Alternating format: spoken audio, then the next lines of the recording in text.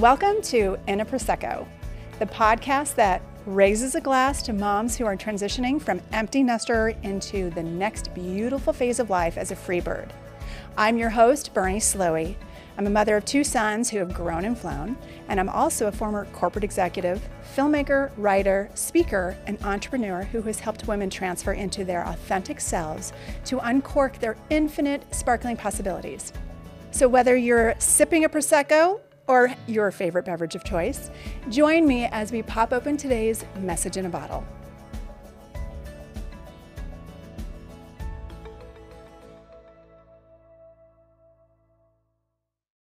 Hello, and welcome to another episode of In a Prosecco.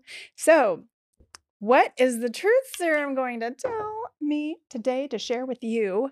So, what's the message in the bottle as I pour? I love the effervescence. There we go. Okay. Today's topic is parenting from afar. It's very different when they're under the roof and now they're not at home. So, how does that affect parenting? Because it's not like they say, oh, okay, I've left the house and now I don't need any guidance. Well, maybe some. I kind of was that way. But most are probably like, yeah, I'm away, but you know what? I need some guidance. Come on, 18. Yes, that's a legal age. Is 18 an emotional and mature age for everyone? No.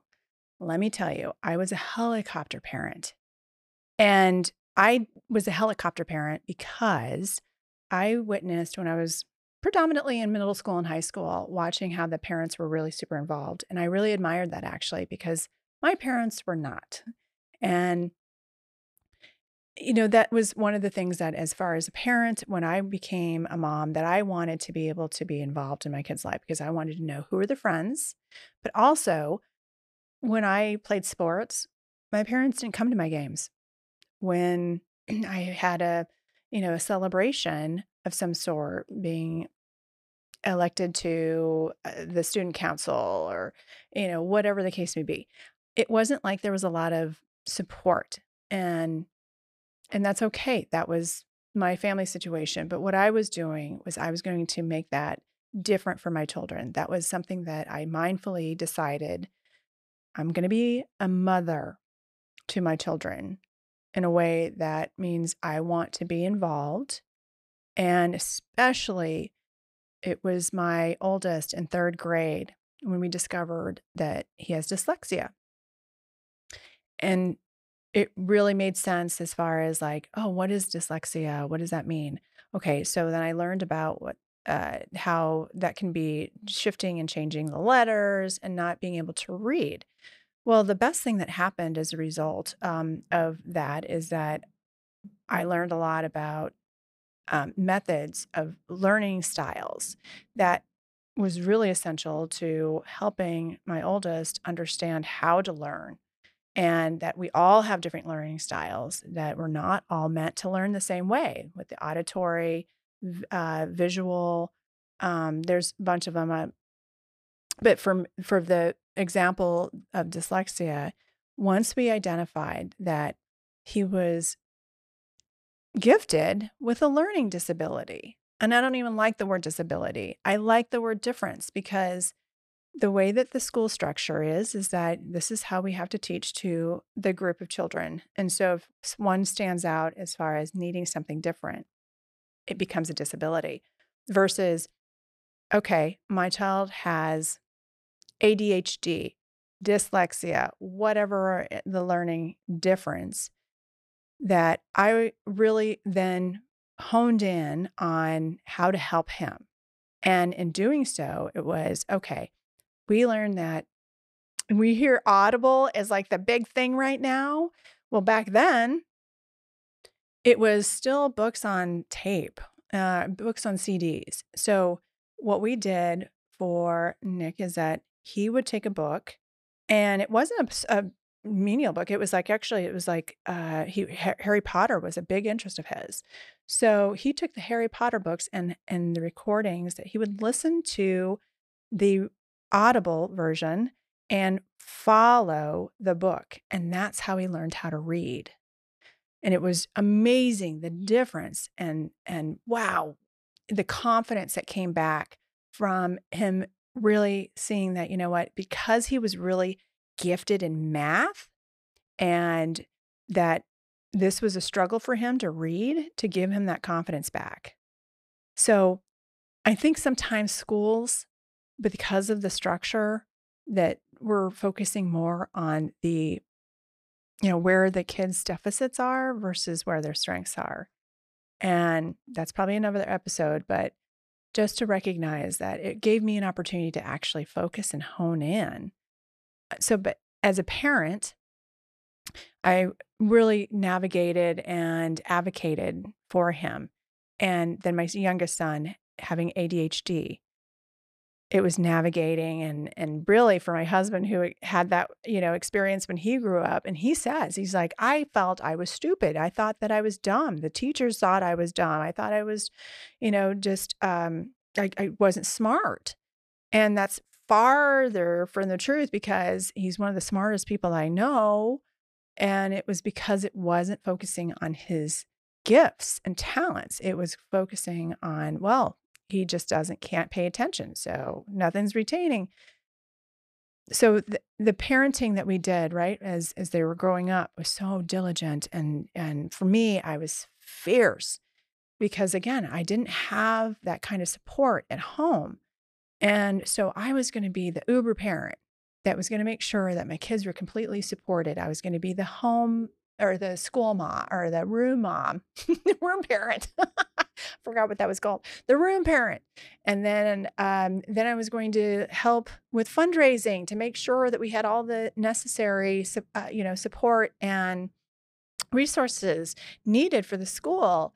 And then even to the point where when my kids were older, as they were about to graduate, leading a group of parents to plan for after prom to celebrate. The thing that and PTA, let me tell you that the PTA, like being involved so that understanding like what are the things that could best support all the kids for the parents that weren't able to have that kind of time or maybe weren't aware of all the things that I was hyper and really just grateful and um, able to have the time to do the research. And I want to be able to step back for a second because as parents, I think we all want the best for our children.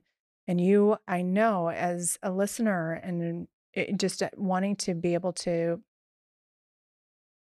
do the best that we can. I think that's what parenting for us isn't. There's no guidebook, there's no handbook that says, here is what you do from day one. And I want to step back even further. But first, another drink. Mm, yum, yum, yummy. Okay, so when I became a mom, I read all these books. Do you remember the What to Expect When You're Expecting? What to Expect in Your First Year, and then Dr. Spock. And one of the things that I read is that your child has to learn independence very young. So when they're in the crib and they're home, even on day one, you leave them in the crib so that they can learn how to self-soothe and fall asleep on their own. Well, my oldest on day one at the hospital, the first night, and I had read and what to expect when you're expecting is that, hey, with the nurses being there, give them the opportunity to support you as they care for your baby so that you get the rest that you need. Because when you get home, we all know there's not a lot of rest. So I was really taking that to heart, and I wanted the nurses to make sure to take care of my oldest. And I think it was the first night, and then the nurse said, "Can we bring your baby into your room because he's keeping all the babies awake crying." Yeah, and so I learned that, okay, that wasn't a great plan, but what I was following were all the other experts and not listening to my own intuition, not embracing my own mothering talent of like, okay, I feel like that was good advice, what I read, but what my child was saying was, I want to be with mom. Okay. So that 36-hour labor that I was going to be stubborn about because I didn't want to come out because I still wanted to be with mom in the 5-star womb. And when he was out and even though he's bundled in the basket or whatever, that he was like, no, I want to be near mom and I want to eat when I want to eat. So that was kind of the first, like, I wish I would have known that, hey, my baby doesn't have to be sleeping in a crib. I really wish with both my children that I would have just allowed for them to sleep with me while I was nursing, because then I would get good sleep, the baby would get good sleep, and I wouldn't be so grouchy in the morning. I mean, and the thought of like, oh, I got to go sit in the nursery and feed my child in the middle of the night. It's whatever works for you. Right? So that's just an example of like day one, I'm like not even trusting myself. I'm believing and trusting some other expert outside of themselves. And I'm thinking, Dr. Spock, has he ever pushed out a baby? No. And all these other experts, I'm sorry, but just as we were talking about the differences in learning, no, every child is going to be different. And so how we respond to our child, the connection isn't about learning about how do we do that. How is the right way to be the mom? Oh no, listen to our intuition. Go inward to what is our gut telling us. So that, after elementary school learning finally about their that it's called twice exceptional, by the way, for any of your parents out there that have discovered that your child has some kind of learning difference. It is a gift. And so the spectrum that they say with the learning difference, it's twice exceptional so that they're gifted with other things or other topics or subject matters. And then they have something that is holding them back. And now I would totally label it something other than twice exceptional. But we were able to put our children into a school that fit them. And then middle school came. And my gosh, right? Do we all remember middle school? I mean, middle school sucks. And I applaud the teachers and the leadership, administration. I mean, come on, we should have a support group just for middle school as parents because it is a tough time. They're going through all their hormonal changes. They're going through life lessons that, the emotional spectrum is so spread out as far as like, hey, girls might actually develop faster emotionally and in many ways. And for boys, they're like, oh, what's this? And my sons, I don't know about you, but I mean, they really were excited about their appendage. And I would joke about it almost because I'm like, hey, is it still there? Because it's natural that they're exploring, but the middle school years were so difficult, right? So as parents, it was kind of one of those, yeah, I'm involved. And especially as they're figuring out like, well, what sport do I like? What am I better in? And it's kind of one of those time periods where it's like, what do I like this activity? Do I have this interest? And they're starting to, I really want to be a part of everything and everyone else. But part of me is saying, do I want to do something different? And so then high school comes around and that's full blown hormones have already taken place. And so now it's like, oh, and I even think that in high school, teachers are different. Teachers are teaching because they love the subject matter, because then at that point you're going to classes specific to the topic. And so it's a very different experience of like staying in one classroom and then like going to a different classroom in middle school. And then in high school, it's like, well, now I'm starting to like, I got to get ready for college. And I think today, high school is so focused on preparing the students for college. I think they need to be more attentive to what is it that the student needs to focus on based on their strengths and interests and what makes them happy and what charges them up and their learning difference, their learning styles, what's going to give them the most ultimate success. And then we're so focused on like, how much money will this career give me? How much, am I going to be able to have in this, career or going to this college? And it's taking away, like the parents as a result, we're so stressed out about, well, you got to make sure you're studying, you make sure that you're doing this and make sure that you're not getting into trouble. And then talk about like as they're getting their driver's license. And then, oh gosh, now they're vaping because that was a big thing. It's still a big thing. And then in Colorado, when marijuana was legalized, it became another factor. Like, oh my gosh, we have to make sure that, okay, they're not just vaping. What do they vape? What's in their vaping? So it's not just drink anymore. In my era, it was like, oh, if you're drinking. But it was also, there's also this whole sense of like, oh, the license and the learning permit. And you're not supposed to be driving other students when you have a learning permit before you have a driver's license at 16. As a parent, I was like, gosh, I just want to be the perfect parent. I didn't have that when I was growing up. I'm going to be the perfect parent. So I'm going to scold them when they didn't follow the rules. Were they paying attention? Are they doing well? Are they getting all the good grades? Because let me tell you, when your child graduates and they go off to whatever path, college, trade, military, a job, whatever the case may be, or they stay home and they're still, working or whatever. What we have to remember as parents is that even though 18 is the legal age, the emotional age is going to vary. And each child, right, is different. We can't expect the same from our children. To have the oldest who I think birth order is real. I think that birth order does have and makes a difference in the development of each child and even how we parent them. Because my oldest, from day one, I knew when I pushed him out day one, I don't know about you, but when I gave birth to both my children, it was like I was in a state of like full awareness.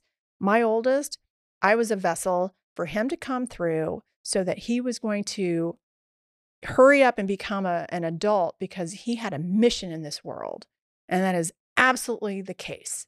And even when he was 4 and he told us, I am an adult trapped in a child's body.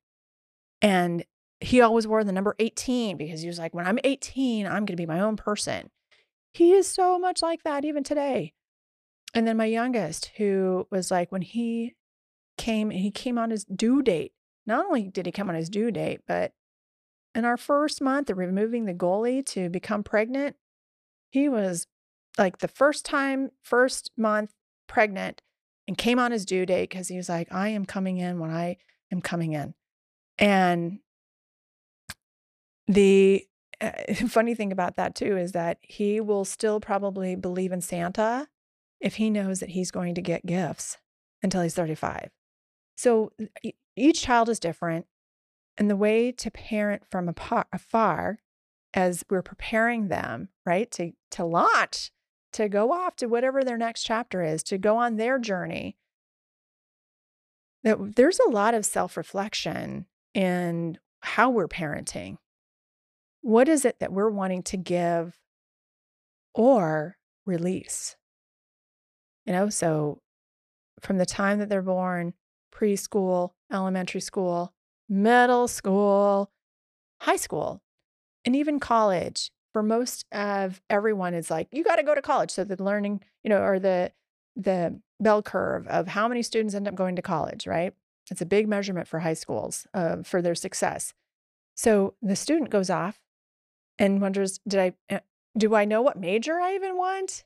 What is it that I'm even interested in? because I've been kind of force fed to believe that this is what I'm supposed to learn. And now, because I don't know exactly what I want, am a good learner, maybe, or is it okay that I am, the first 2 years we're paying for remedial learning anyway, so it's like giving them a chance to like what they're really learning is life away from home. That's really the freshman year, especially as they go off to the dorm. What is it that is life without being at home and having the parents around? And many of us parents still want to remain helicopter parent. So, however your parent style is, because there's various forms, just know that your student, your child, your college student or whoever, however that they're whether they're living at home, once 18 happens, it seems like it's the legal age because many of them are able to go off to military school or military and or whatever school of choice. And it is a shift. It is a time to detach. It's a time to cut the umbilical cord. And I know that's really hard for a lot of moms. And it may not be hard for you. Maybe it's really easy, which is fantastic because parenting from afar, if your child is ready and excited to take on their journey, good for you. I think you need a cheers and a toast.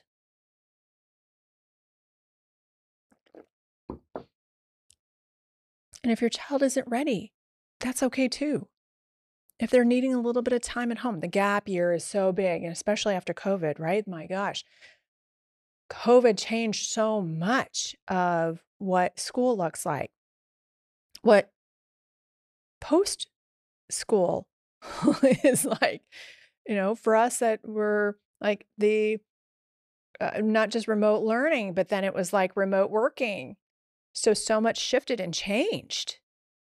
And a lot of parents having to navigate with their child learning at home and teachers trying to navigate. How do I teach kindergartners and first graders in elementary school where their attention span is 5 seconds, and middle school where they're like, hey, is anybody watching me? Like, is anybody even paying attention to me? What can I get away with? To high school going like, hey, did you know that this is how we can share notes and test answers? Believe me, that happens. That wasn't learning. That was a learning of a different sort. It was like, okay, how can we work the system? Which I think is okay. It's learning. I don't think cheating is ever learning. I don't agree to that. I'm not condoning that. I'm just saying that, hey, in the circumstances, parenting from afar changes when we become empty nesters. So we shift. Now that our child has left house or the home, or they've flown the coop, however they may, or if they're at home and they're going to work though, or whatever their path, there is a need to disconnect from that control. It's not time to be helicopter parent. This is about making sure that our child is ready to really make decisions on their own. Our child is ready to learn about themselves enough to say, this is what I want to do, and this is who I want to be. And we encourage that. Is there a curfew? We never instilled curfew because our kids were always home at a decent hour. And it was usually our house, actually, that everybody would end up at. Ah, when I was growing up, midnight was my curfew. And I always felt like, oh, I hate that curfew. And my dad always told me nothing good ever happens after midnight. Possibly true. And there was a time where there were me and three other girlfriends who said, you call your mom and tell them that you're going to spend the night at my house. And then I'm going to call my parents and tell them I'm spending the night at your house. May have gotten busted for that. But the whole idea of like, okay, we're all wanting to at some point as remember, you going back to your childhood, we wanted freedom. We wanted to be able to express ourselves. We wanted to be able to learn who we were separated from our parents. And that is parenting from afar. It's like allowing and recognizing that our children are their own person. They are on their journey. So how can we best support them?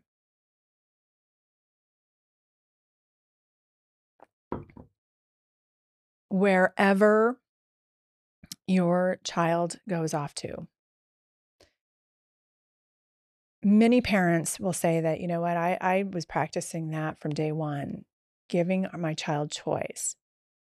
And I think that there's even a curriculum on that. Like, okay, I'm parenting to give them choices, and probably was a really good thing, but we didn't do it. Don't follow parenting 101 from when I was a mom of my elementary school students, my children. I think that is really important to give voice to your children from the moment they're able to be cognitive of speaking and expressing what they want. Give them choice because it's going to give lesson number one, empowerment is going to also equate to their confidence to know that they can make choices on their own, that they can actually feel that regardless if it's a mistake or a failure, that to embrace the failure or the mistake and say, you know what, you made that choice. That's okay. What are you going to do about it now? That's a learning lesson. So, what can you do with that choice for your next experience? How are you going to take that lesson and apply it to your next life learning moment? Because when they're going to go off to college and you're not there to watch their every move, I mean, I really enjoyed having my son's friends come over because it was like having a watchful eye. Like, oh, what are they up to? But you know what? Going off to college, I don't have that. You won't have that. And that's a good thing because when they have the confidence to make the choices and the ability to deal with the consequences, the earlier that we can teach that to our children, that way, when they are away, then they're going to make choices confidently. And I keep telling my boys, if you make a mistake or whatever, don't lie to me. Be honest about it. Own your actions, own your choices, and say, I made a mistake. I'm sorry. Or, you know what? I'm going to learn from this. And that is part of life. Life is meant to be experienced in all facets so that we don't have to be the perfect parent. I was hoping to be the perfect parent because I didn't have that experience growing up. And you know what? That's not what was supposed to happen. We're supposed to experience, we're supposed to learn from our mistakes. We're supposed to learn from failure. I think failure has become this like, oh, if you're not getting straight A's, then you're not trying hard enough. I will tell you that statistically, it's the B and C students that are the most successful because they're the most balanced as far as where do I want to put my attention and how do I want to actually really truly learn. It's not always in the classroom and how I'm showing up and my learning style could be different. An A does not equal intelligence. Intelligence is saying, I know what I don't know and I want to learn this, or I'm going to go find someone who does know. That's intelligence. Not knocking those students who are straight A students. Great. Man, that takes a lot of stress off of many parents, right? Like, thankfully, they're learning and studying.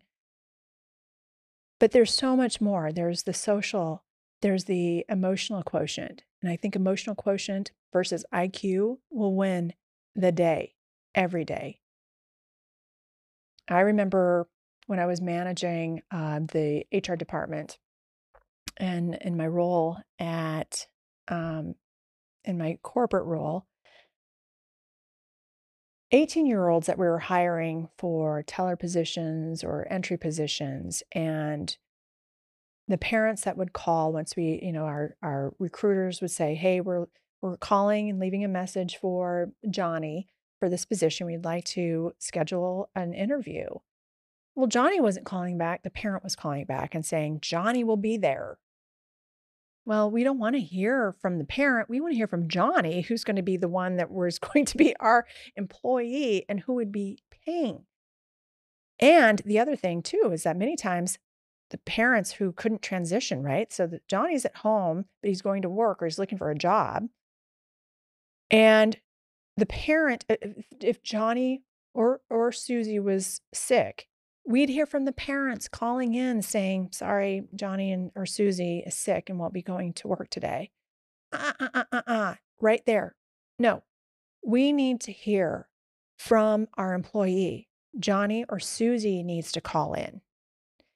And as far as the performance appraisal or the grades that you get from the professor at college or wherever, no, we are not going to call the professor and say, "I don't agree with this grade," or call the employer, the manager, and say, "I don't agree with this performance appraisal." That's not going to fly. I will tell you right now, that's actually going to be a negative mark and not a learning lesson for your child. If anything, it's going to be a black mark. And also, it's not going to do anything to give your child the lesson that he needs or she needs to learn. That, you know what? If you're not showing up on time, if you're not submitting your assignments on time, those are things that are life lessons for anyone.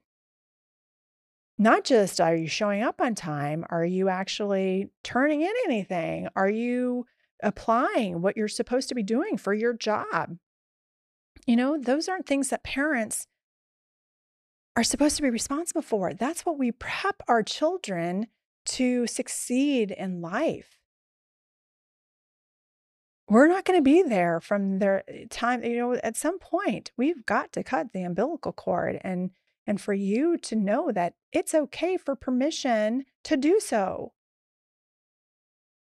It's time for you to focus on you as your child becomes the best version of their self because they're going to be watching you as you model, as you be the example. You lead by example, showing that, you know what, this is how I'm going to choose to be the best version of myself. And that is parenting from afar. It's not I'm now making the choices for you. Now I'm going to dictate what your decisions are. We all want our children to be happy. We all want them to be successful.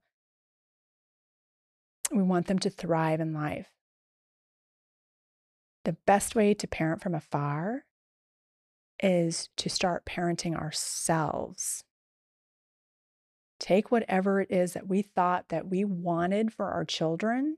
My gosh, my children have been the best teachers for me, especially my oldest, who said, "You may have wanted this, doesn't mean I want this."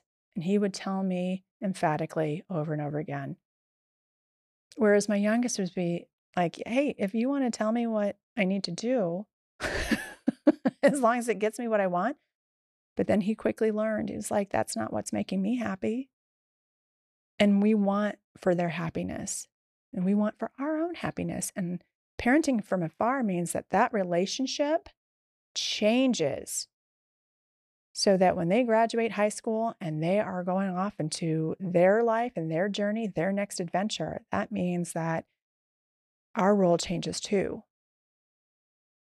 We're not the ones that are going to be the decision maker for them. We can be a guide. We can be a resource. We can be the ear that they need when they're going through something stressful. You are going to also blossom because you will see your children thriving on their own. And it is a beautiful thing, this life transition of like this circle of life playing out, not on screen, but in your world, of recognizing that you did a good job when they're saying, I got this. I'll make the decision. And they're not running home or they're not running to you, but rather that you're there for them when they need you. So it becomes a position from parenting afar, from wanting to step in and take action right away, to stepping back and allowing for your child to come to you, not when you're going to them. How is everything going? How are the grades? Are you going to class? Are you going to work? When they come to you and say, hey, I screwed up in this. I want your advice. I'm coming to you because I accomplished something on my own. I'm really proud of it. And you can celebrate and embrace that with them. That's parenting from afar. You're always going to be the parent. You're always going to be mom. And mom is always where home is at the end of the day. They will always come back. It's a shift in the role, and also that quality of the relationship can improve so much when they want to tell you everything. And when they want to share their excitement about things and they want to tell you everything. The fun part for us was when they're like, yeah, I remember when that night when something happened and blah, blah, blah, whatever the case may be, right? When they start to share with you the truths of their childhood, that's huge. That is a shift in your relationship where one day when they become a parent and you become a grandparent, you know that it's an evolution of parenting from afar. We never lose that title. It does evolve and it's worth celebrating. So cheers to that and to you, because you're wanting to know what it means to parent from afar and is part of this whole empty nest syndrome journey. I toast to you. Cheers. Until next time.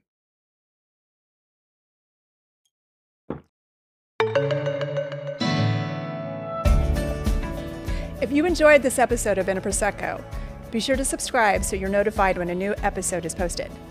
Rate and review the show, and please do comment and share ideas for topics that are important to you. A friend who cares is a friend who shares. Here's a toast to you on your re-inspirement journey. Cheers.